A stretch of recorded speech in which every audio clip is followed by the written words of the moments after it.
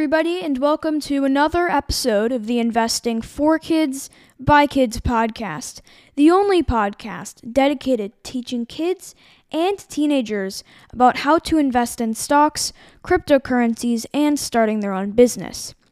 Now, as promised, I'm going to try and deliver at least 4 episodes to you this month, but if I can release this one soon, then it'll probably be quite a bit more than that. So I would expect 5, 6, maybe even 7 episodes this month. So this episode is about crypto, more specifically self-repaying loans on the crypto blockchain. I've done a lot of research about this, and I've concluded that it is real, it works, and it is sustainable, and that is why I am sharing it with you guys.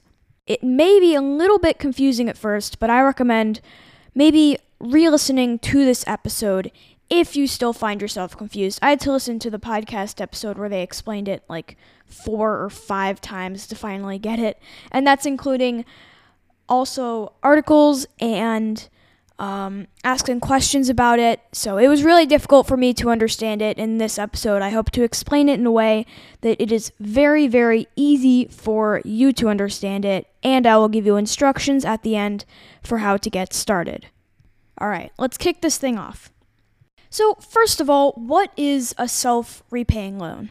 Okay, I'm just joking. You probably know what that is. It's basically just a loan that repays itself, right? So you're basically getting your upfront yield immediately. That is at its core what this project is. And by the way, it's called Alchemix, and you can find more information at Alchemix.Fi. Let's also think about some of the capabilities of this. Imagine if you had money just sitting around in a bank account.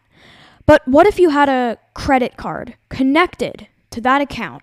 And whenever you wanted to buy something, it would issue a self-repaying loan, and you'd get the money immediately while your savings, also known as your collateral, will work on repaying the loan.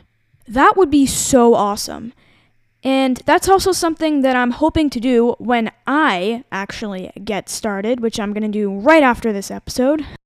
The most confusing part about this, at least for me, is the process, and also how it can be sustainable. We'll definitely cover those 2 things in this episode, and I was thinking we'd start out with how the process actually works. Step 1. The user deposits DAI, which is a cryptocurrency, into their Alchemix.Fi account. Then you borrow against that DAI, meaning you take out a loan, and if you can't repay the loan, the person who loaned you the money gets the DAI that you borrowed against. But instead of getting just more DAI, you get another cryptocurrency called ALUSD. Step 2. The DAI that you borrowed against is lent out to people with a website called Yearn.finance. The yield from it is used to pay off the loan. Step 3. The LUSD can then be converted back to DAI, which can be exchanged to regular dollars or can be lent out as well to earn even more money. What I'm thinking of doing with this, and am hopefully able to implement soon, is what if you took that LUSD and then set up a recurring contribution to like a checking account or like a crypto debit card, which actually exists now, interestingly. And then when you bought a purchase, what's not possible right now is when you buy something, the self-repaying loan is automatically done. But what you can do is just set up a recurring contribution to that sort of like a checking account, like a crypto debit card, and then that will be used to fund purchases that you want to do. If this doesn't make sense to you at first, then you can just definitely take a look at it and just listen to it again. Or if you're still confused, then I will include the process in the show notes if you'd prefer reading it. Now, one thing that you may be wondering a bit about is, well, why can't you just do this with regular cash? Well, the thing is that it would be way too inefficient. Blockchains are usually extremely fast, extremely low cost. So, yes, I guess theoretically you could do it with a regular bank, but no banks are going to offer it. And even if they did offer it, it would just be a terrible idea because they would have insanely high fees. Next, I'm going to be moving on to the sustainability of this. You might be thinking, well, okay, Timmy, this is great, but how is it sustainable? Like, how can this continue running forever? And there are a lot of posts on social media and on other platforms where people are just like dunking on this because they think like, oh, this isn't sustainable, this is bad.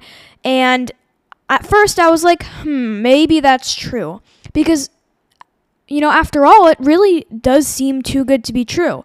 So I did a lot more research on this, and here's how this process is actually sustainable.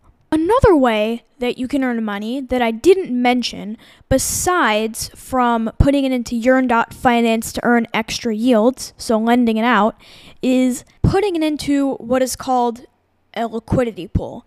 And what a liquidity pool is, in this case, where people can put their money, their extra money, that is, to work. Now, for example, when you borrow against your DAI and you get ALUSD, then there has to be somebody on the other side, obviously, who is lending you that ALUSD. And so when you put your money into a liquidity pool, that's what it's doing. Now, of course, there has to be some incentive to do that. People aren't just doing that for free. So that's where ALCX comes in. ALCX is Alchemix's governance token.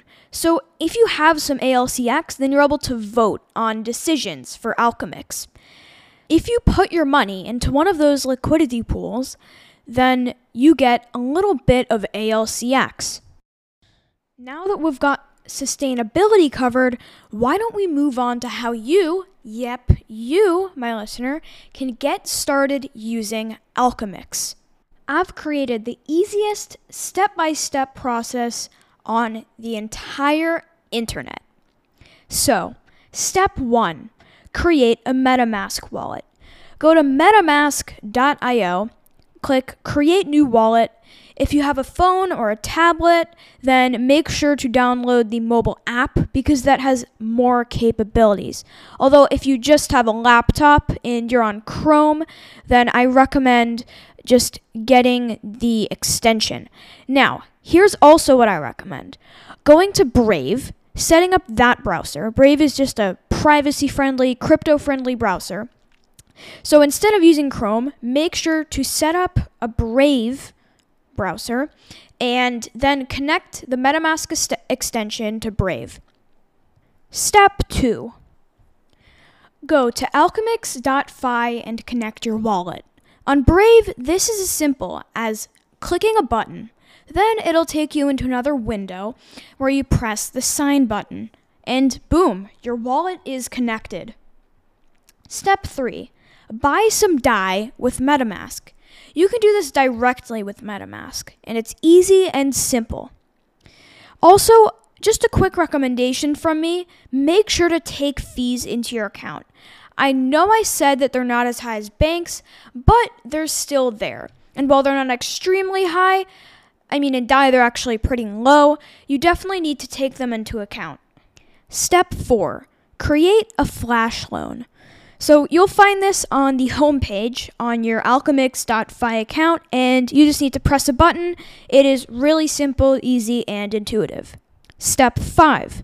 Now, there are actually 2 options here. The first one is that you can change the ALETH that you got into DAI. You can change it back into DAI, and then you can spend it on whatever you want and tell your friends that you just completed a self-repaying loan.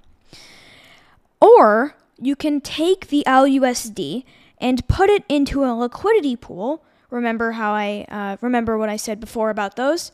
Or you can put it into Yearn.Finance and lend it out to people to earn extra yields. So that's the end of this episode of the Investing for Kids by Kids podcast. If you have any questions, feel free to contact me. And I know I keep mentioning this, but please make sure to leave a good review.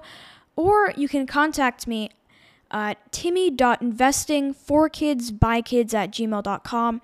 If you enjoyed the episode, or if you'd like more interviews, then I can do that as well.